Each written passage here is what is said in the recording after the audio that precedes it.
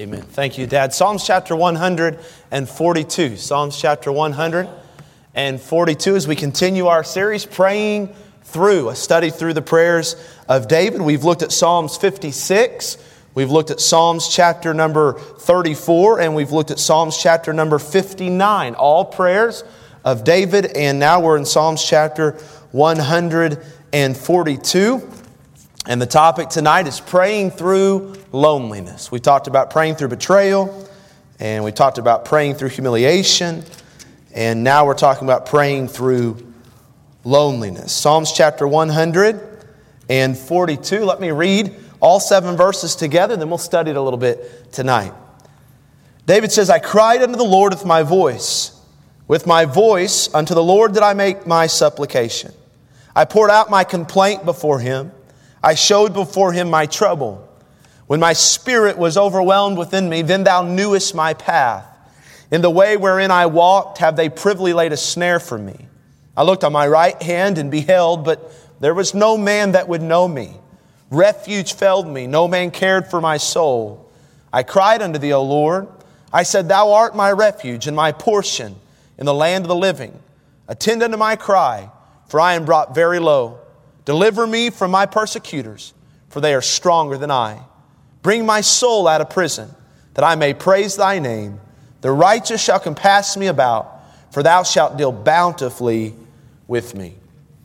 In 2003, the American military named Saddam Hussein high value target number 1. And they began one of the largest manhunts in history.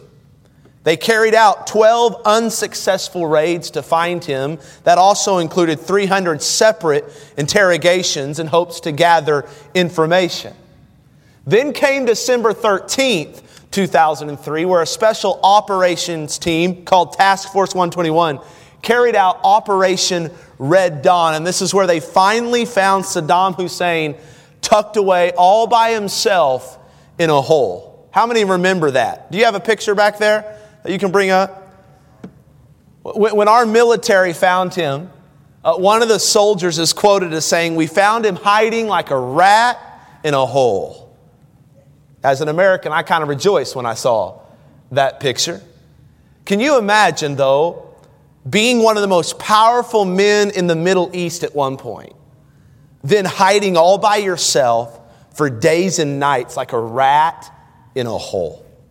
I mean, that is going from one extreme to the next. That's basically where we find David when he wrote Psalms 142. He was in a dark cave, not necessarily a hole, but might as well have been. He was all by himself, being hunted by Saul's army. In fact, David found himself at this point surrounded by pain on both sides. On one side, he felt the pain of betrayal from his father-in-law, King Saul. And that's where he wrote Psalms 59. And then he left, he got on the run, and he found himself in Gath, Philistine territory, where Goliath was from. And he wrote 2 Psalms based on his experience in Gath. That's Psalms 56, where he wrote and taught us how to pray through fear. And then Psalms 34, where he wrote and taught us how to pray through humiliation, because he had to humiliate himself in order to save his own life. He played like he was a madman, being to spit and drool all over the place and scratch at the iron gates until they finally let him go, thinking he was a crazy man. And so he wrote Psalms 34 on how you pray through and you make an idiot of yourself, basically. And then he finds himself in the cave Adullam. And that's where he writes Psalms 142. And he's having to endure this pain, the pain of betrayal on one side, the pain of fear and humiliation on the other. He's having to endure it all in the darkness of a cave, all by himself. Now listen, pain is difficult. But it's even worse when you have to bear it alone. That's where loneliness kicks in. And loneliness it looks different for everybody. In the midst of this COVID-19 crisis, my heart goes out to those in nursing homes.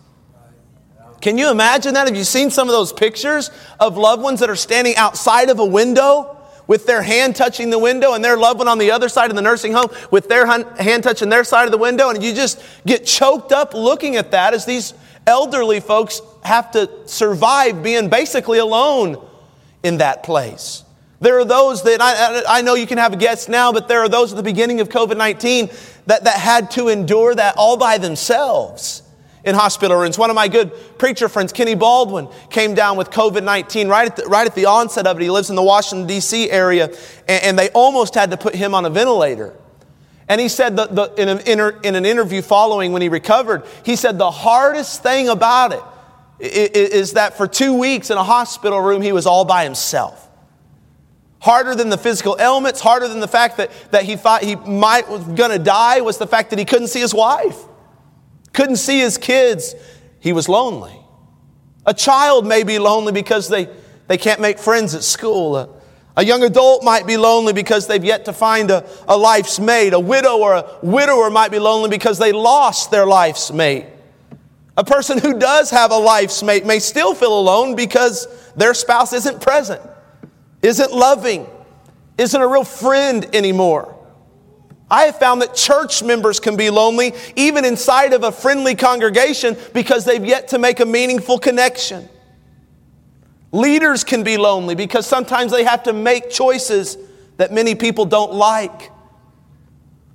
Law enforcement officers in our today's society can often feel lonely. Others are chronically lonely because they're struggling with serious mental health issues. Some are lonely because the only thing they can think to do after making foolish decisions is to isolate themselves from people. Listen, loneliness is no respecter of persons. It hit King David, the giant killer, the man after God's own heart. He's the one that found himself by himself in a cave, but it's through that loneliness that he chose to pray through. And as a result, we have this song. We have this prayer, Psalms 142. We're going to study it tonight, and we're going to learn 2 ways that we can pray through our loneliness. 2 ways. Write this down. Number 1, express your hurt. Now, if that sounds familiar, it's because it is. I feel like every time David starts one of these prayers, he starts with this painfully honest admission of his hurt and how he feels to God. But I would submit to you, church, that there's really no praying through loneliness until you first articulate the pain of your sense of abandonment. You've got to be willing to talk with God about it. How so? In 2 ways, David teaches us. We ought to express our hurt audibly. Express your hurt audibly. Look at verse 1. I cried unto the Lord with my voice. With my voice unto the Lord did I make my supplication. The Hebrew word for cry denotes a scream. So the emphasis here is on a vocalized, articulated, audible praying. This is not introspection.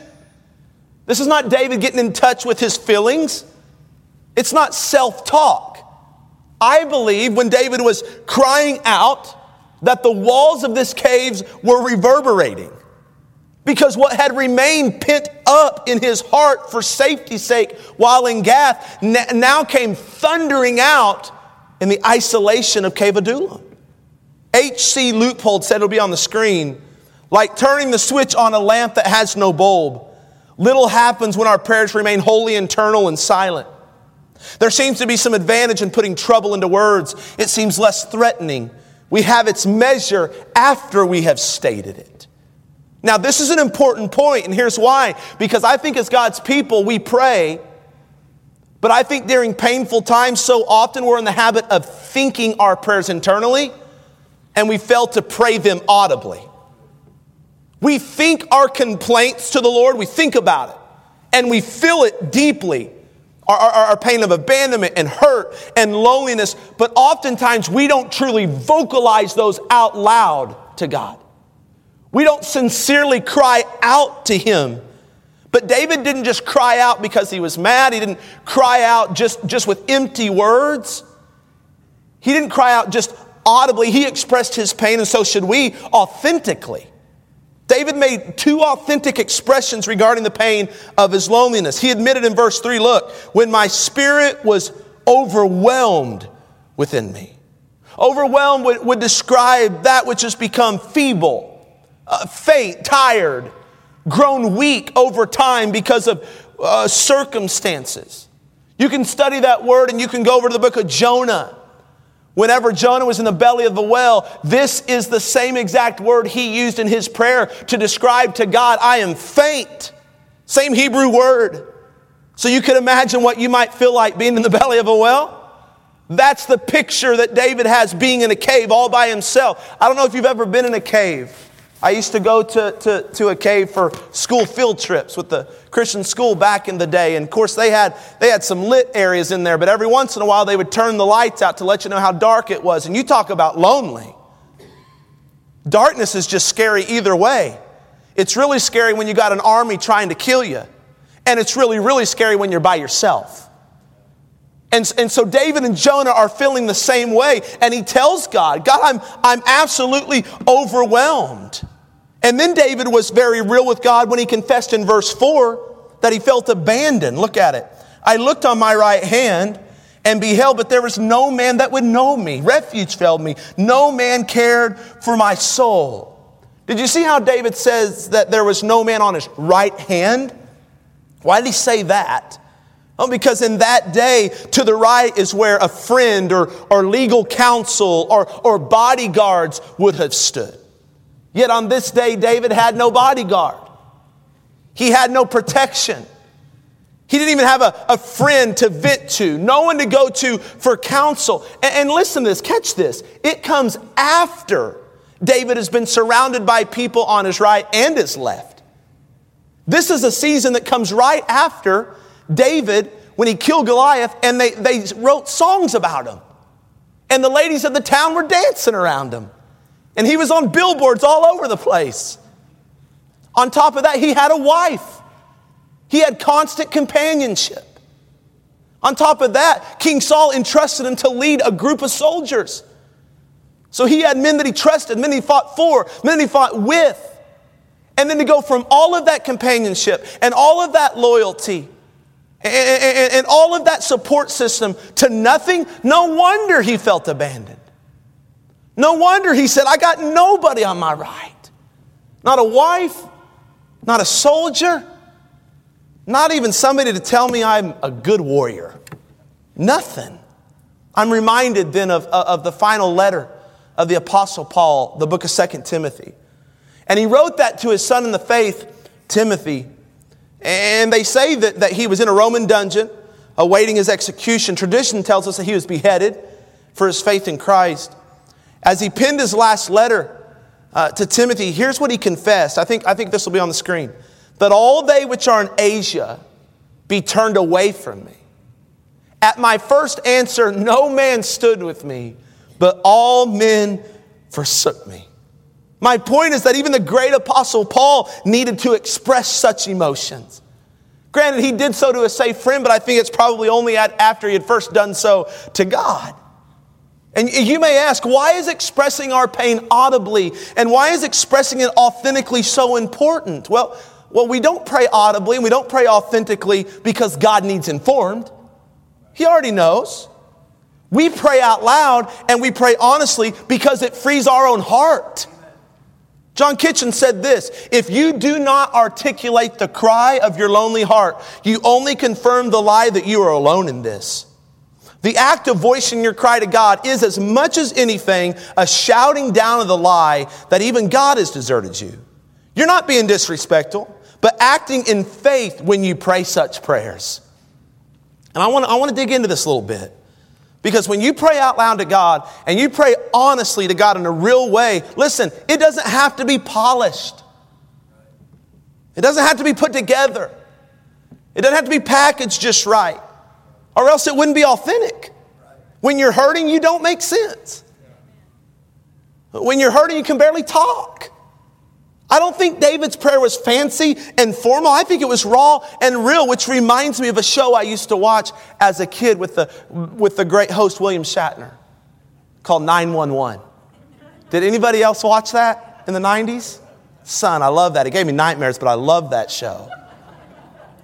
And I can remember when I would hear those calls come in that show, the person always dialing 911 was panicked. They were under duress. They were scared. I never heard them composed. Sometimes they were mad. Sometimes they were hurt. They just weren't polished. You certainly didn't want published what you would say to a dispatcher when someone breaks into your house. And I think that's what our prayers are sometimes in the midst of loneliness and hurt. They're 911 prayers, and that's okay. They're made under duress when we're less than our best. Our guard is down. Our words aren't published. We don't want it published, but we're real. We're real with God. And that's what matters most. And I also remember watching that show that on the other line was this composed dispatcher. And my heart goes out to them dispatchers. What an incredible job that they have, especially during some of these 911 calls that they get. And I never recall hearing in that show a dispatcher that would rebuke the 911 caller for being so loud. Could you just quiet down, please? Could you call me back in 5 minutes after you pray about this?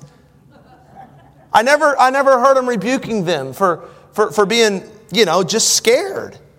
They always said something like this: it's going to be okay. Hey, just stay on the line. I'm going to call help, but stay on the line.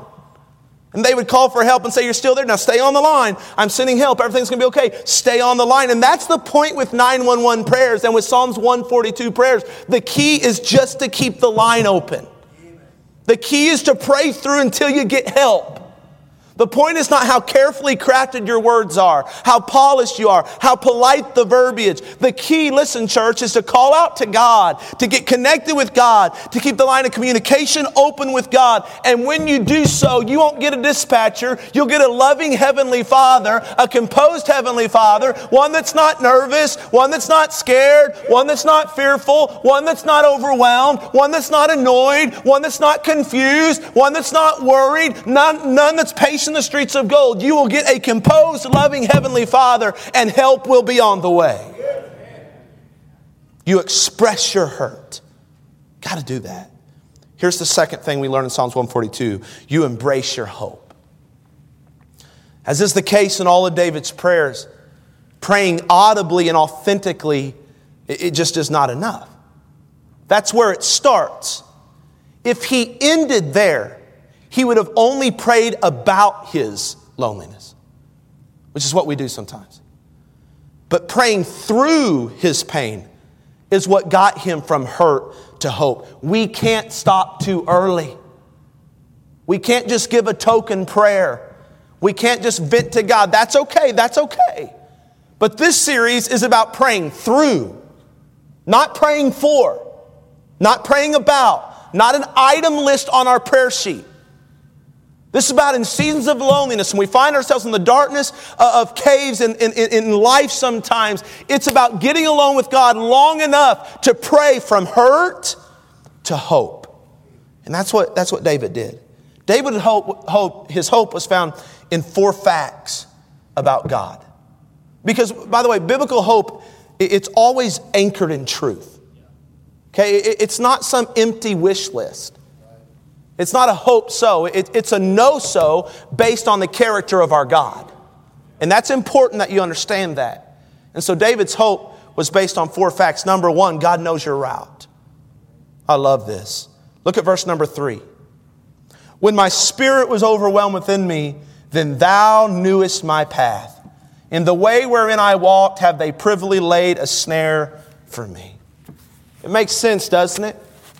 That God would understand how David felt in a cave, abandoned and lonely.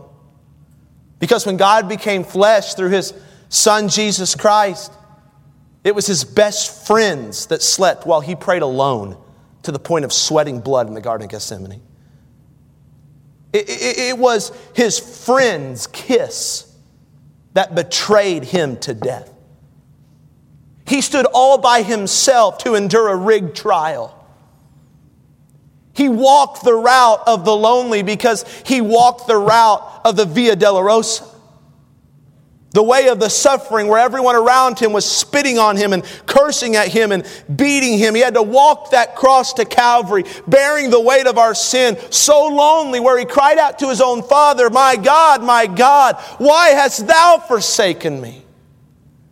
There's hope in your loneliness because God knows your route. He knows your steps of loneliness because he's walked in them himself. I don't know about you, but just knowing that makes me feel better. Knowing that gives me help. Because in life sometimes it's not so much that we need our circumstances to change to find peace. Sometimes it's good enough if somebody just knows what we're going through.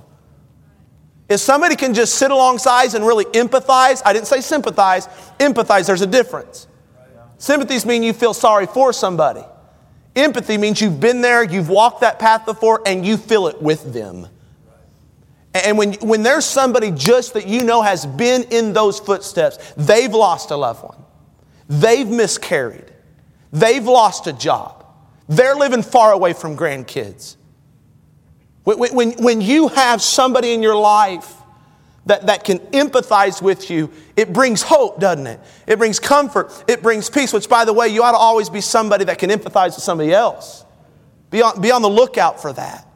But I'm thankful that God knows. He knows what loneliness feels like. There's great hope to be found in that. Here's another character trait about God, or fact about God. He's your refuge. Look at verse 5. I cried unto thee, O Lord.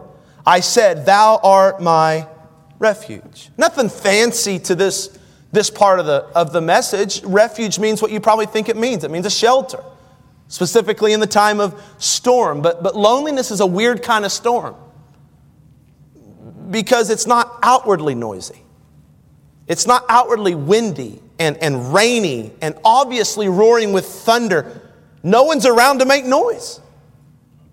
But on the inside, there's a hurricane of emotions going on when you're lonely.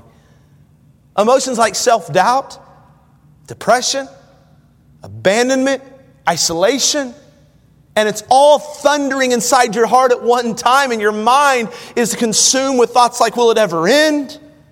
Will I always be alone? Is this really what my life is going to be like? What do I have to do to change this? Is there anything I can do to change this? And while you're feeling utterly hopeless because of your loneliness, you have to realize that your help and your hope is in God. And He stands ready to shelter you even in the midst of that internal storm that a lot of people around you don't even know is going on. And I can just sense that David, when he realizes, man, God's my refuge. This cave is sheltering me from the cold, from the rain and from the elements. But ultimately in my heart, God is my refuge. And I can imagine David, when he really realized that and placed his faith in that and prayed through to the point where he really believed that he just took a sigh of relief. I'm okay. God's got me. He's keeping me safe. It's a lot how I felt when the tornado sirens went off when I was a little boy and living at 1440 South Grant. We didn't have a basement. And Brother Landis and Miss Landis lived across the street from us at that time. And so that was kind of our emergency evacuation plan. And I was scared of storms anyway. And my sister was really, really scared of storms. And when she got scared of storms, she made everybody in the neighborhood scared of storms. Because they could hear the over-exaggeration and just the drama going on. And so you got me who's really scared of storms, my sister who's really, really scared of storms, and my brother who's just walking out in the middle of the street like a gangster, doesn't even care about storms.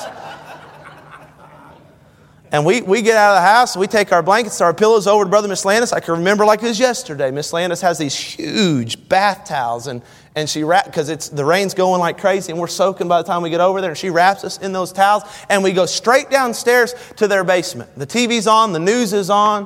Brother Landis got his feet propped up. And there's just something that happened without anybody saying a word. When I got down to that basement, I just went, whew. All of a sudden, Tiff stopped crying. I stopped crying. It took her a little bit longer, but she finally got there. TJ went to bed. It just something that happens on the inside when you realize you're safe. You know what I mean? And David realized he was safe. I don't think that he really, I don't know, but I can't help but think that he probably thought that he was going to die. I don't think that saying God is my refuge meant that I got guaranteed safety tonight from death, but something internally said it's just going to be okay.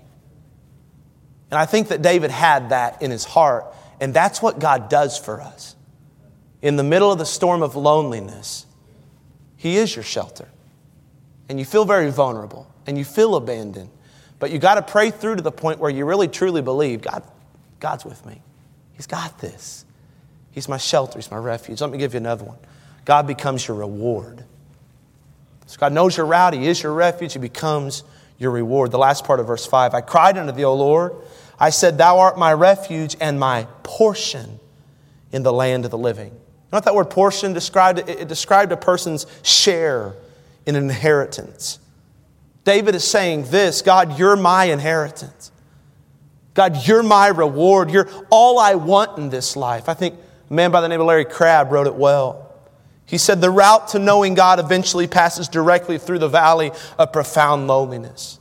It's in the times when there is no one but God that we learn to know Him most fully. I don't know about you, but in moments where I felt like I was all alone, I didn't feel like there was anything good to come out of that moment. It didn't feel like there was any kind of reward, but I think David does teach us if we pray through long enough, or we refuse to quit, I think you'll find that the reward at the end of loneliness, or right in the middle of it's God Himself. Because as someone said, and this is so true, it's only when God is all you have that you finally realize He's all you need. And there can be no greater reward that comes from any season of life than a deeper walk with God. I think, Dad, that's why the Apostle Paul prayed in Philippians, I want to know God more. And he was so bold as to say, I want to know Him in the fellowship of His sufferings. Why did he say that? Because he knew that there was a level of closeness to God that can only be found in the valley. In fellowshipping with God during moments of loneliness and pain and hurt. I fear that sometimes God's people never truly get to that point where God becomes their portion because they spend all their time praying for God to fix their situation. And so their goal is not fellowship with God. Their goal is to escape from their cave. God, get me out of this. God, fix this. God, bring this into my life. Whatever is the Band-Aid in that situation for their loneliness, they pray for. Instead of finding in their prayer closet a deep intimacy with God, they settle for just a quick fix. Have you ever thought that your season of loneliness might be the doorway to a closer relationship with Christ? Yeah. One more fact about God that brought David hope. Here it is. God grants you release. I like this last verse. It ends on a good tone. Bring my soul out of prison, that I may praise thy name. The righteous shall compass me about, for thou shalt deal bountifully with me. Here's the hope in this verse. This is great. Loneliness doesn't last forever. It's only a season of your life, longer than you want it to be, I understand. But at some point, I believe God will release you from the prison of loneliness. And notice what He releases us to. Praise. Have you ever noticed that in David's prayer? It starts with pain, and he always makes his way to praise. And you never really see his circumstance change. It's just what praying through will do for you. It's what becoming a prayer warrior will do for you. And it's not about more discipline, by the way. I don't pray more because I'm not disciplined. It's a desperation problem, not a discipline problem. It's a dependence problem, not a discipline problem. It's not that you get tired and distracted. If we would get as desperate as David was for God, our pain would turn to praise and our circumstance wouldn't even have to change to get it there. It's just a product. He said, God, release me so I might praise you. What is there to sing when you're lonely?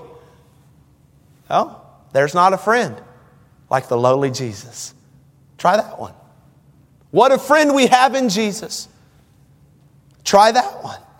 But it gets better than praise because I think David implies that God will often reward our solitary faith and praying through loneliness with relationships. Because he said in verse 7, the righteous shall compass me about, for thou shalt deal bountifully with me. I really believe that as you pray audibly and authentically to God about your sense of abandonment and loneliness, however that might look for you, I think if a lack of relationship is attached to that, I think that God will reward your faith oftentimes by putting somebody in your life at just the right time. Somebody righteous that you need. Man, I can't tell you the amount of times that I have needed that in my life. And it was the right person at the right time with the right word, with the right disposition, with the right heart. That was exactly what I needed. I can remember like it was yesterday, I was experiencing for the first time in my life something that seemed so foreign to me for the first 19 years of my life. And that was real, true, deep, dark depression. I had no reason in the world to be depressed. I had everything that I needed. I was traveling with a quartet this particular summer, doing what I had dreamed from a little boy to do. That particular weekend, we were singing for a youth rally. I had literally just went on stage and sang for young people that came from miles away to hear us sing and hear a preacher preach. And it's just like, man, I asked God to give me this and I got it, and we were having a wonderful time. And all of a sudden I had felt something so deep, so dark that I never felt. It was brought on a little bit by sickness, a little bit by doubting my salvation in that moment. But I felt so dark that I lied my way out of singing on that Sunday. That's how real it was to me. I told them I was sick. Told them I had stomach problems. So they got me Pepto-Bismol. I poured half of it in the sink. And I went back to bed. I remember calling my parents. And there was just, I needed somebody. And that somebody came in the form of the one person on our group that I wasn't close to. The one guy in our group that I had nothing in common with. The one guy in our group that I didn't hardly talk to at all, his name was Rick Williams. He was our sound man. And he came in the room that night after they had sung on Sunday at church. And he noticed I had tear-stained eyes because I'd never cried this much in my life. I feel almost silly telling you. I just felt so weird, so foreign to me. And Rick said, man, something's going on. You're not sick, are you? Like, you're more than sick. And I lost it. I said, I don't know what I'm feeling. Something's not right with me. Like, I don't want to leave this room. I don't want to open the windows. I want to close the blinds. I want to put something over my head. I had never felt this before. And lo and behold, he had 2 times in his high school years, through the divorce of his parents and other things, had entered into impression and almost committed suicide twice. I wasn't suicidal at all. But I say that because he could empathize. And it was in that moment that God sent me somebody righteous that helped me out of that moment. And I'm telling you, all it took was just a conversation, a prayer. It took an open line with somebody that got me in that moment.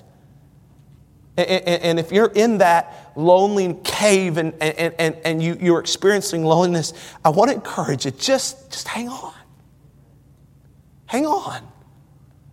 Because I believe that God will reward your faith. He'll hear your raw and real 911 prayer. And at just the right time, it might be your spouse, it might be a coworker, it might be a church member, it might be a pastor. I don't know, but in my case, it was someone I never expected, and God surrounded me, compassed me about. It was just one person, but it felt like an army of supporters. And if that's you, just hang on. God rewards your faith with relationships. He can do it.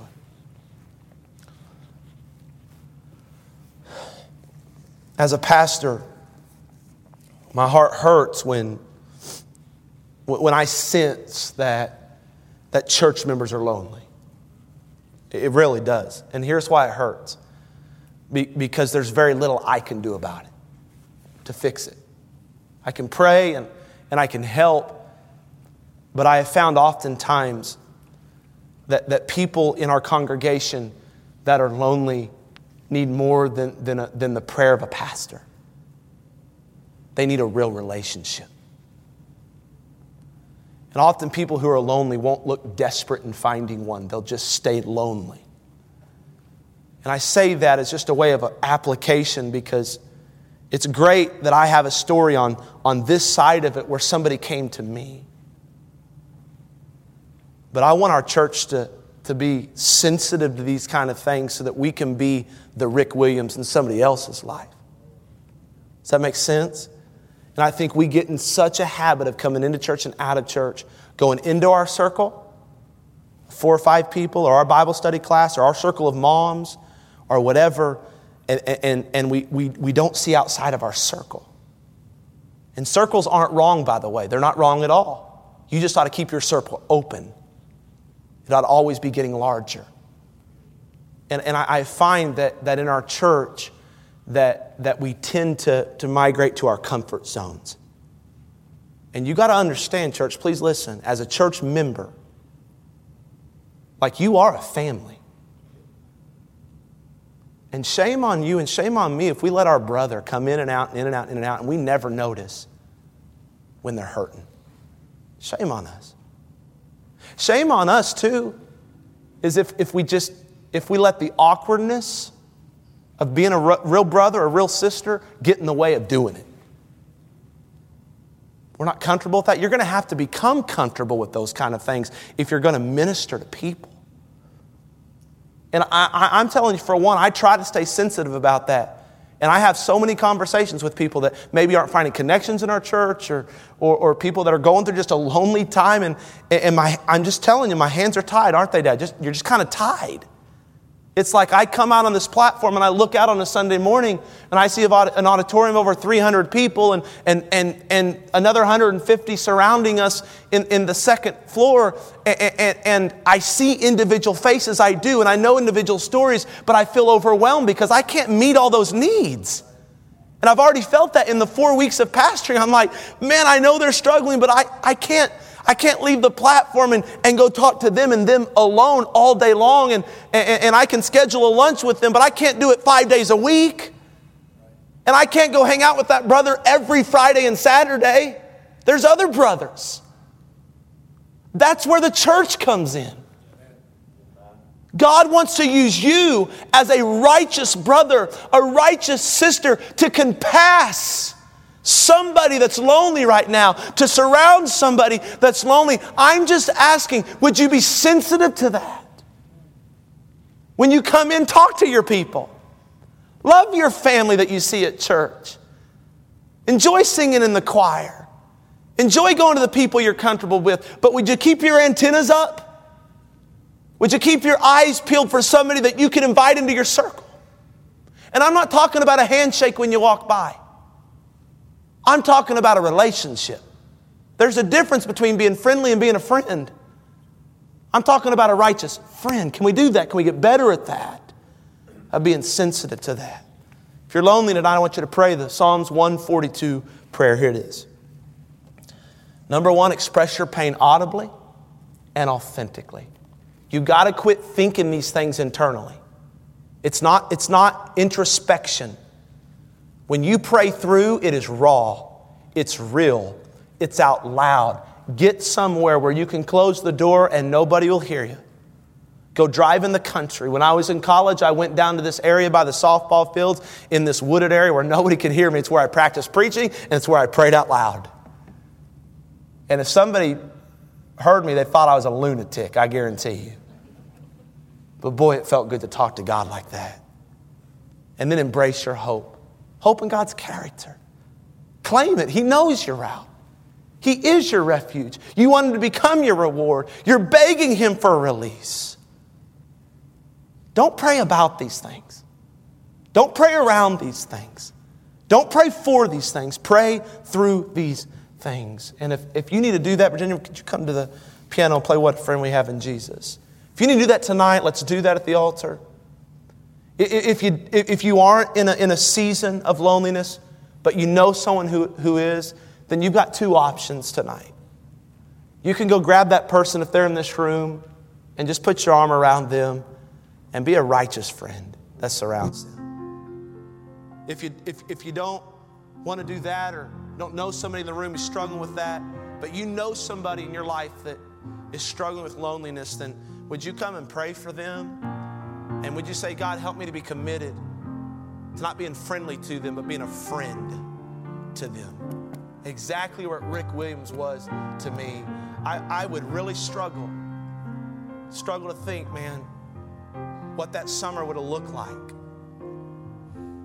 had that righteous man not surrounded me. I don't know. I might have gotten to the point where I thought ending my life is better than staying alive. God forbid any member of our church should ever get to that point. We have righteous friends that want to surround you, and we need to become that kind of church. If you agree with God's word, say amen tonight.